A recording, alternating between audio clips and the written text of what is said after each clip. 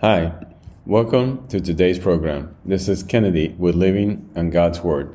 Today we're going to be reading 2 Chronicles chapter 20 from the Jesus Bible NIV edition, review key takeaways, and end our session with a prayer. Jehoshaphat defeats Moab and Ammon.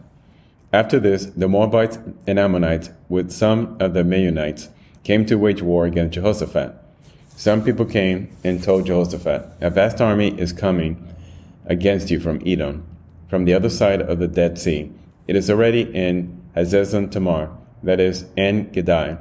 Alarmed, Jehoshaphat resolved to inquire of the Lord, and he proclaimed a fast for all Judah.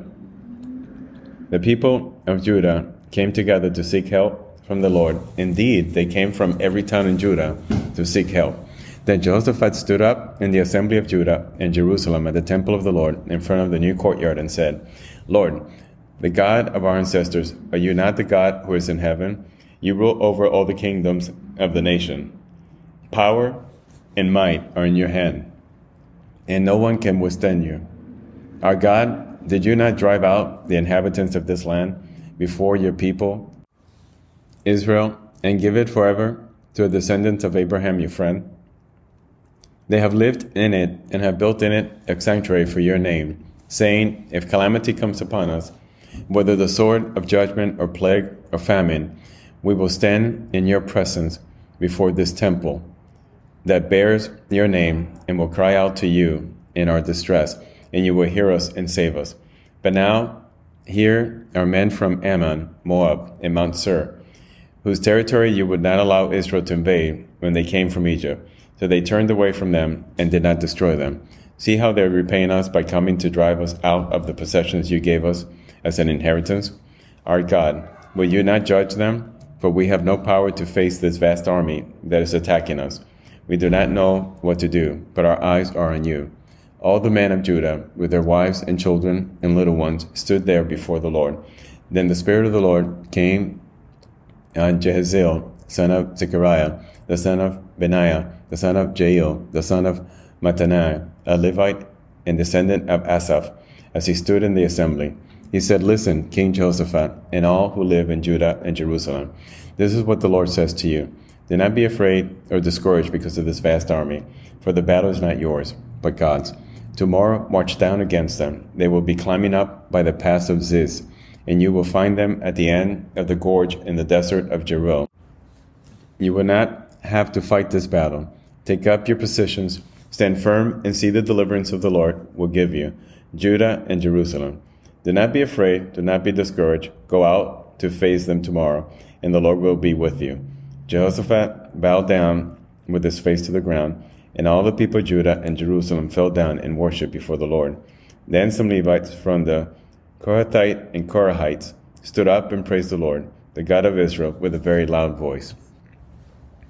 Early in the morning, they left for the desert of Tekoa. As they set out, Jehoshaphat stood and said, "Listen to me, Judah and people of Jerusalem. Have faith in the Lord your God, and you will be upheld. Have faith in his prophets, and you will be successful." After consulting the people, Jehoshaphat appointed men to sing to the Lord and to praise him for the splendor of his holiness as they went out at the head of the army, saying, "Give thanks to the Lord, for his love endures forever." As they began to sing and praise, the Lord set ambushes against the men of Ammon and Moab and Mount Seir who were invading Judah, and they were defeated. The Ammonites and Moabites rose up against the men from Mount Seir to destroy and annihilate them. After they finished slaughtering the men from Seir, they helped to destroy one another.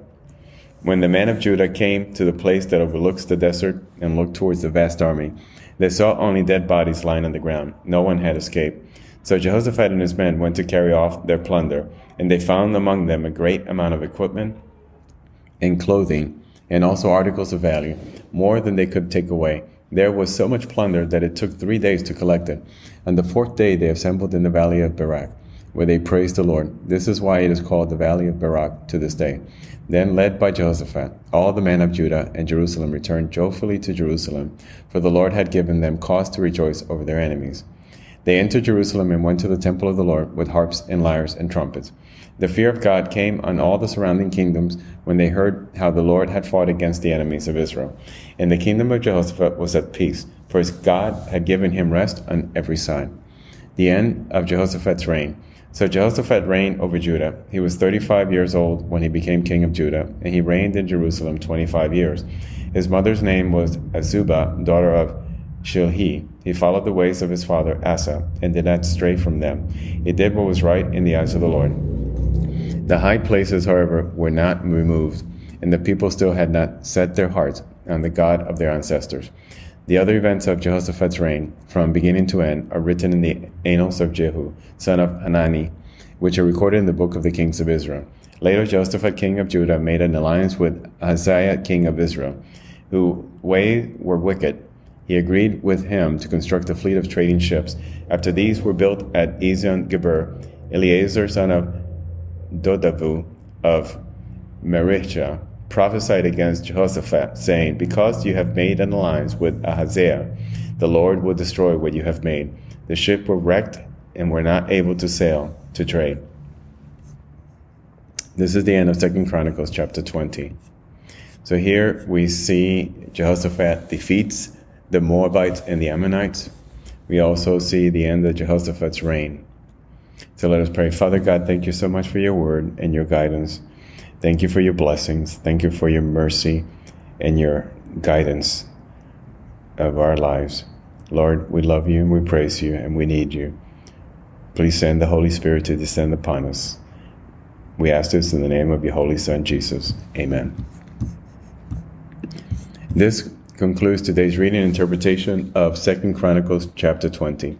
We hope that you will join us again tomorrow. God bless you. This is Kennedy, your brother in Christ, always.